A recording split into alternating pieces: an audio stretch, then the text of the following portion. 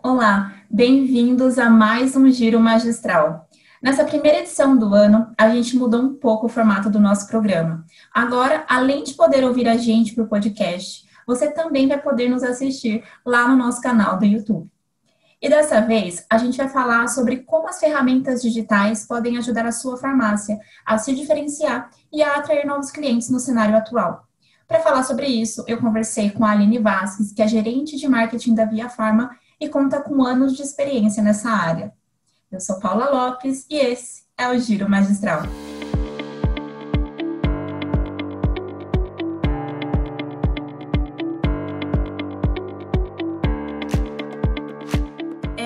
Para começar, a gente sabe que o ano de 2020 ele trouxe uma aceleração de uma tendência, né, que já vinha muito forte, essa tendência da digitalização. Isso foi acelerado com a chegada aí da pandemia. E eu queria saber de você, você acha que nesse momento as farmácias que estão investindo nas ferramentas online, elas têm chances não só de manter os clientes que elas já têm, mas também de conquistar novos clientes, mesmo nesse cenário incerto que a gente ainda vive? Sim, Paula, obrigada pela introdução. A gente entende, sim, que os consumidores estão forçando os negócios hoje a inovar por conta dessa forte digitalização que veio junto com a pandemia, né? Com o fechamento das lojas físicas, os consumidores se viram realmente empurrados aos canais digitais, de uma certa forma, né? E informações de busca no Google mostram que desde o começo de março, quando iniciou a pandemia, o interesse em buscar essas compras online e cresceram 2 vezes no mundo, né? Então, esses novos hábitos de consumo chegaram para ficar. Portanto, as empresas precisam explorar todos esses recursos pelas plataformas digitais, o que mais puderem, né? E poderem engajar os seus consumidores de uma maneira mais relevante, né? Os consumidores hoje eles estão esperando encontrar o que eles buscam de imediato, né? Então, essa celeridade da informação hoje é muito importante para o consumidor. Por isso, estratégias de publicidade precisam ser mais personalizadas para conseguir atingir esse cliente. Então, antes, compradores que compravam apenas em lojas físicas, hoje se viram forçados a ter acesso a essa tecnologia que hoje é necessária, né?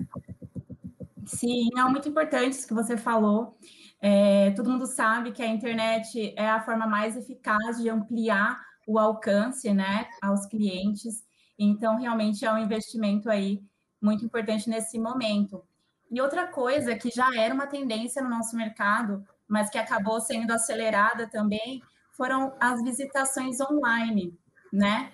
Como você vê essa mudança? Você acha que foi positivo isso de fazer a visitação online, praticamente 100% online, né, no ano passado aqui na Via? Sim, a gente acredita que essa aceleração digital impactou na nossa estratégia de seguir com a visitação online, né? Da mesma forma como era no presencial, nessa mesma qualidade de atendimento ao cliente, né? Então, apresentando todo o nosso line-up de produtos, lançamentos, materiais, estudos dos nossos ativos. E compartilhando Sim. nos colocando à disposição do cliente de forma dinâmica e ágil, né? Então, isso vai continuar mesmo na forma online. Então, esse tipo de visita à distância durante a pandemia acelerou essa transformação digital do setor, né? Acentuou essa adoção de novas tecnologias, fez com que as pessoas precisassem aprender e se entregar, né? Então, as farmácias precisaram se flexibilizar nessas novas práticas, né? E levando em consideração que, durante a pandemia, o método de visitação online se adaptou 100% a esse novo modelo, né? Em caráter emergencial, nesses próximos anos, a gente entende que a visitação poderá não ser mais totalmente presencial, e sim ficar com esse modelo híbrido entre o presencial e o online. Sim, com certeza.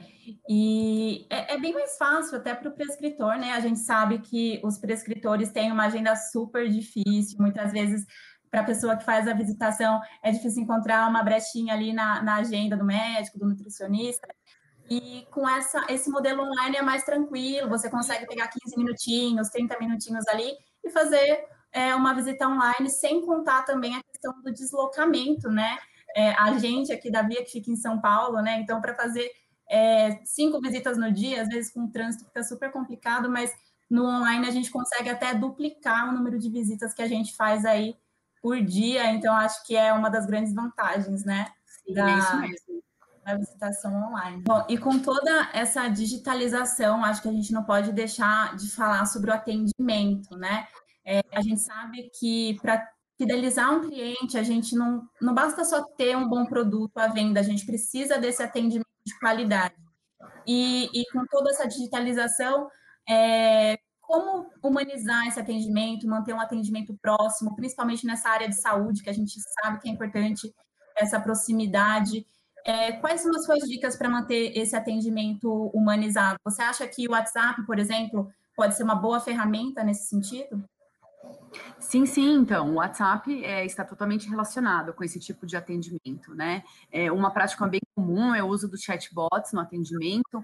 Então, nessa solução, o robô fica responsável por tratar os problemas dos mais simples até os mais complexos, como um primeiro atendimento. Então, um exemplo prático disso é que alguns perfis empresariais já estão adotando, né, o message para o atendimento. Então, o uso de gravações que conduzem o cliente por meio de um menu e permitem realizar esse procedimento mais simples, como cancelar uma linha telefônica, também é um recurso muito usado nos serviços de teleatendimento. Alguns podem achar que o atendimento humanizado vai contramão dessa tendência, mas, na verdade, ele é o resultado da experiência do cliente. Então, os consumidores querem fluidez, né? Ou seja, eles querem agilidade no atendimento. E, ao mesmo tempo, querem ser tratados com exclusividade. Então, com a mais personalização e menos discursos prontos. Então, o cliente espera uma conversa mais próxima, como se fosse um diálogo realizado pessoalmente. Isso implica em deixar um pouco de lado os roteiros de atendimento mais engessados para conseguir transmitir uma ideia de que o negócio que ele se importa com os problemas apresentados pelo cliente, né, e busca sempre a melhor solução para poder resolvê-los, né? O time de atendimento precisa transparecer essa empatia e essa simpatia. E quando o agente de atendimento passa a ter mais empatia, o cliente percebe essa mudança no tratamento, né? E o atendimento ele se torna mais leve, mais natural, e isso aumenta as chances de ele entender melhor os procedimentos a serem feitos e ter maior paciência durante esse processo para conseguir resolver. Sim, com certeza. E eu acho o legal do WhatsApp é que ele funciona como uma ouvidoria, né, um tira-dúvidas, e no nosso mercado, né, no mercado magistral, ele também tem sido um canal direto de vendas. Inclusive, em junho do ano passado, aqui na Via, a gente fez uma pesquisa para avaliar a presença digital dessas farmácias, e o resultado mostrou justamente isso, que o WhatsApp não só era a principal ferramenta de venda naquele momento, como também era a principal ferramenta de captação de clientes. Então, eu queria que você falasse um pouquinho mais sobre essa pesquisa que a gente fez. Foi uma pesquisa com 142 farmácias, né, de todo o Brasil, e que trouxe aí para a gente algumas informações bem interessantes. Então, nos meses de fechamento dessas lojas físicas, né, o WhatsApp ele foi potencializado pelas farmácias para seguir o contato com os clientes, provocando compras e efetivando vendas, né? E no atual período de abertura, ele tem se firmado como uma nova estratégia de negócios e de comunicação com os clientes. Então, o uso do WhatsApp pelas farmácias surgiu da necessidade de se reinventar, né, de uma maneira de ter acesso ao cliente e vender durante esse período de restrição dessas atividades, né? Então, o uso da ferramenta também tem dado agilidade a esse processo de compra e que passa a ser cada vez mais personalizado, com o cliente podendo escolher entre receber o produto em casa ou retirá-lo em loja física, o que for mais conveniente para ele, né? Então, foi identificado realmente nessa pesquisa que o uso da ferramenta tem sido ampliado e tem sido uma ótima ferramenta para fechamentos de venda.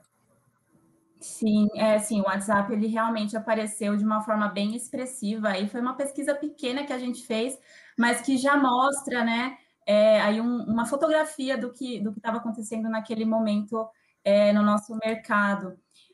A nossa pesquisa tem aqui os números, né? 50% das farmácias que a gente entrevistou, elas relataram que a sua principal forma de venda era pelo WhatsApp. Então, um número aí bem expressivo. Naquele momento, por conta do fechamento, né, do comércio, então só 18% respondeu que vendia pelo balcão. E em terceiro lugar, aí vem o e-commerce, né? 16% das farmácias disseram ter o e-commerce como principal forma de venda. E aproveitando que a gente está falando sobre e-commerce, que eu acho que em algumas farmácias ainda é um pouco tímido, em outras já é mais bem instalado, né, o e-commerce. Você acredita, Aline, que para as farmácias que estão investindo agora, né, no e-commerce, esse meio de venda ele vai ser não só uma forma de manter os clientes, né, que ela já tem, mas também de impulsionar a retomada, né, quando o país começar essa recuperação econômica. Sim, sem dúvida, né? Esse novo hábito permanece, né? O público que até então via com receio a possibilidade de usar um e-commerce por falta de confiança na plataforma, ou mesmo por dificuldade em lidar com essas particularidades do ambiente digital, vai estar assumindo esse papel nesse momento, né? Então, um estudo global realizado pelo Google em parceria com a Ipsos mostra que a adesão foi alta em todo o mundo. Né? No caso do Brasil, 11% dos entrevistados comprou pela primeira vez em apps de refeição, 13% fez sua estreia nas compras via mobile e 11% comprou online, né? E retirou na loja pela primeira vez. Então, o melhor é que, ao terem essas suas primeiras experiências, essas pessoas perceberam que esses sistemas são seguros e bastante amigáveis, né? Então, nesse cenário, mesmo com a abertura das lojas novamente, a expectativa é que o comércio eletrônico continue registrando altos índices de crescimento superiores a mesmo até o varejo físico. Então, é um grupo enorme de pessoas praticamente descobriu, né, durante a pandemia, essa compra online devido ao distanciamento social. Sim, sim, com certeza. E além disso que você falou, né, de que o número de compradores online aumentou, né? Então, pessoas que nunca tinham comprado online passaram a comprar. Achei bem interessante essa pesquisa. Tem várias pesquisas já mostrando isso. Inclusive, teve uma pesquisa do Comitê Gestor de Internet no Brasil, a CGI, que também afirmou que essas pessoas que passaram a comprar online durante a quarentena, durante a pandemia, elas pretendem continuar comprando online. Então, uma parte pretende continuar exclusivamente online, porque gostou tanto da experiência que pretende continuar, e outra parte vai comprar tanto online quanto no presencial. Então, acho que é por isso que a gente está sempre batendo nessa tecla, né? Os negócios, as farmácias que fizerem investimentos nesse momento, investimentos digitais, de repente ampliar o e-commerce ou instalar um e-commerce, né, para quem não tem, esses investimentos eles vão ter efeitos muito duradouros, né, à medida que a economia mundial e brasileira começar também a se recuperar, porque realmente é uma mudança que veio para ficar, né? Sim, com certeza. Sim. E aí, a gente falando agora, né, de compra, né, online, não só mais pessoas passaram a comprar online, mas o comportamento de compra também mudou. Então, diversas pesquisas têm mostrado que as pessoas têm priorizado mais os itens essenciais, né? Entre esses itens, os itens de saúde e de bem-estar. Você acredita, Aline, que essa tendência, né, do público de valorizar mais esses produtos de saúde e bem-estar, ela tende aí a se manter a longo prazo? E como as farmácias de manipulação podem aproveitar essa tendência aí?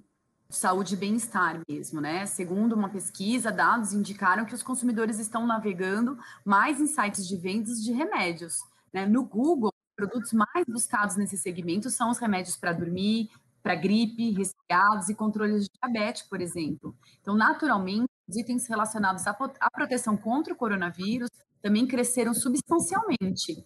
Para manter o bem-estar e ser uma alternativa aos treinos em academias, as buscas por aplicativos de atividade física cresceram 291% desde o início da quarentena.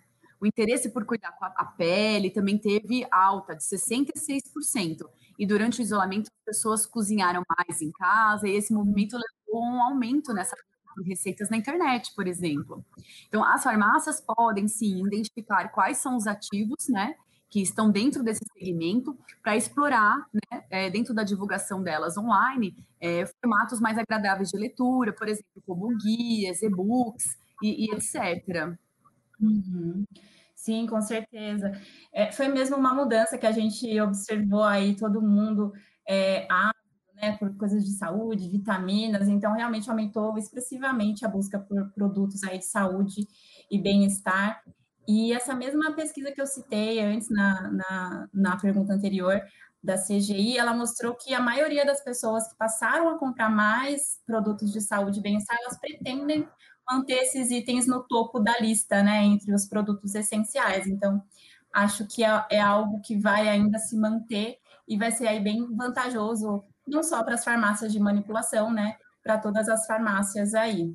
E agora, falando um pouquinho, né, em relação aos eventos online, né, que também foi um boom aí de eventos online, muitos no nosso mercado, e enfim, e parcerias, ações online, a gente tem visto as empresas se reinventando aí para fortalecer a presença online, tentando trazer a experiência presencial, né, para o online, para também não parar, né, a gente não pode parar, então muitas empresas se reinventando nesse sentido, e as parcerias são muito importantes, né, quando a gente fala de evento, quando a gente fala de palestra, e aí eu queria que você falasse um pouco para a gente sobre as ferramentas que a Via tem nesse momento, as ferramentas online que a Via tem para ajudar essas farmácias de manipulação a fortalecerem essa presença aí no meio online.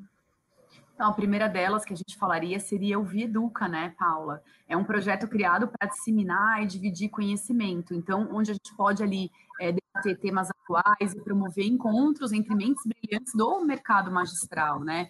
Então, a gente tem conteúdo para farmacêuticos, prescritores e equipe balcão.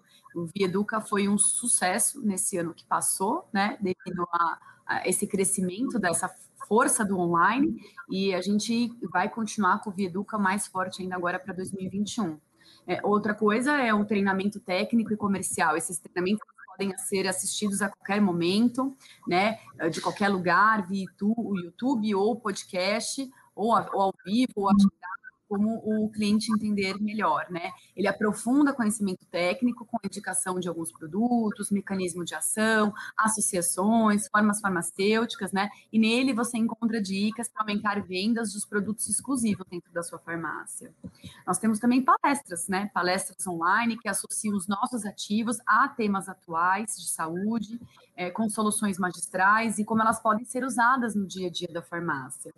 Temos também curso de atualização, né, cursos à distância, com direito a certificado, ministrados por parceiros nossos e speakers aqui da Via, né, para atualizar e aprofundar conhecimentos técnicos sobre prescrição, tendências e novidades disponíveis no mercado magistral. Temos também a visitação online, que continua, como a gente já comentou aqui, né, para os nossos prescritores, que podem ser pré-agendadas, conduzidas por nossa equipe de visitação, com alguma pauta e fazendo essa parceria com a farmácia, né? Sim, e apresentar são muitas escritores, né, falando sobre indicações, mecanismos de ação, formas farmacêuticas e formulações. Junto a esse projeto de visitação, nós temos o projeto de call visit, né, que é uma visita por telefone, né, online, do nosso time técnico, com o nosso cliente, para falar de um produto ou um lançamento através de um treinamento, né? Importante para criar o relacionamento e para também desenvolver o time da farmácia. Fora isso, temos os eventos, né? Então, a Via costuma fazer investimento em congressos médicos, eventos regionais e participação em feiras, e vamos ver se esse ano, aí para o segundo semestre, a gente consegue voltar nessa questão presencial, né? Vamos ver se a gente vai poder ter essa nova oportunidade, né? E a gente está disposto a fazer parceria com os nossos clientes nesses eventos. Sim, são muitas opções, né? São muitas formas que a gente tem, diversas ferramentas, e acho que com a parceria fica mais fácil de explorar isso, e a gente também atinge mais pessoas, né? Quando a gente se une aí para espalhar conhecimento, né? Mesmo que à distância.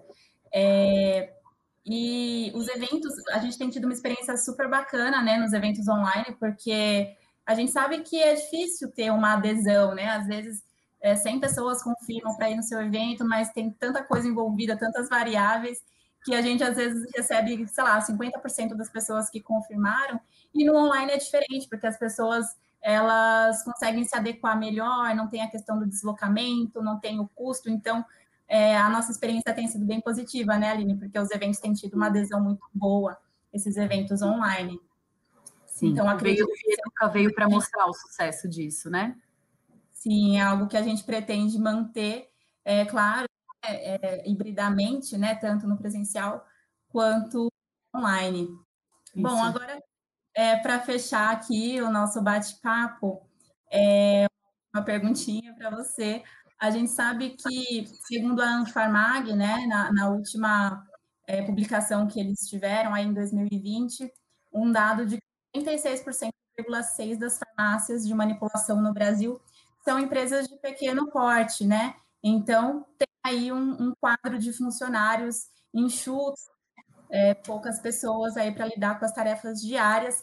E, assim, quais dicas você daria para que essas farmácias, né, a maioria das farmácias brasileiras, como elas conseguem explorar todas essas ferramentas que a gente conversou aqui hoje de forma efetiva, mesmo com esse quadro de funcionários que a gente sabe que é bem reduzido?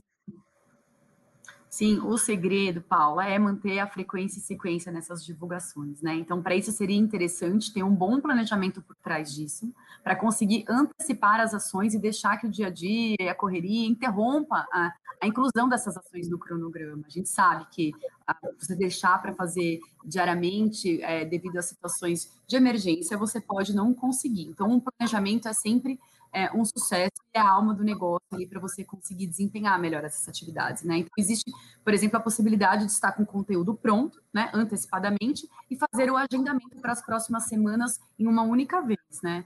E é também sabendo que muitas farmácias realmente não têm um time de marketing ou uma agência para ajudar, nós podemos aqui da Via Farma personalizar o nosso layout com a logomarca da farmácia, para que ela possa usar esses layouts, né, nas divulgações e manter essa frequência para atingir o público-alvo que ela precisa. Então, a Via está realmente em parceria, né, nesse mercado com a farmácia para poder ajudá-la nesse momento. Sim, sim, como você falou, a frequência e sequência são essenciais, né? Então, assim, nós temos muitas ferramentas, muitas plataformas, e acho que nesse cenário, né, que a gente sabe que as farmácias, a maior parte delas, não tem aí uma equipe exclusiva, para seja uma estratégia legal até escolher as plataformas que são mais importantes para o seu negócio, né? E fazer menos, mas fazer bem feito, porque também não adianta querer estar presente em todos os meios, sim, mas não dá conta de alimentar, né, essas plataformas. Então, escolher aí com inteligência quais são as plataformas mais estratégicas e sempre contar também com a nossa parceria. E é isso aí. Bom, eu acho que por hoje é isso. Aline, muito obrigada pelo bate-papo, muito obrigada pelo seu tempo para participar aqui com a gente do primeiro Giro Magistral de 2021. Eu que agradeço, Paula. Obrigada.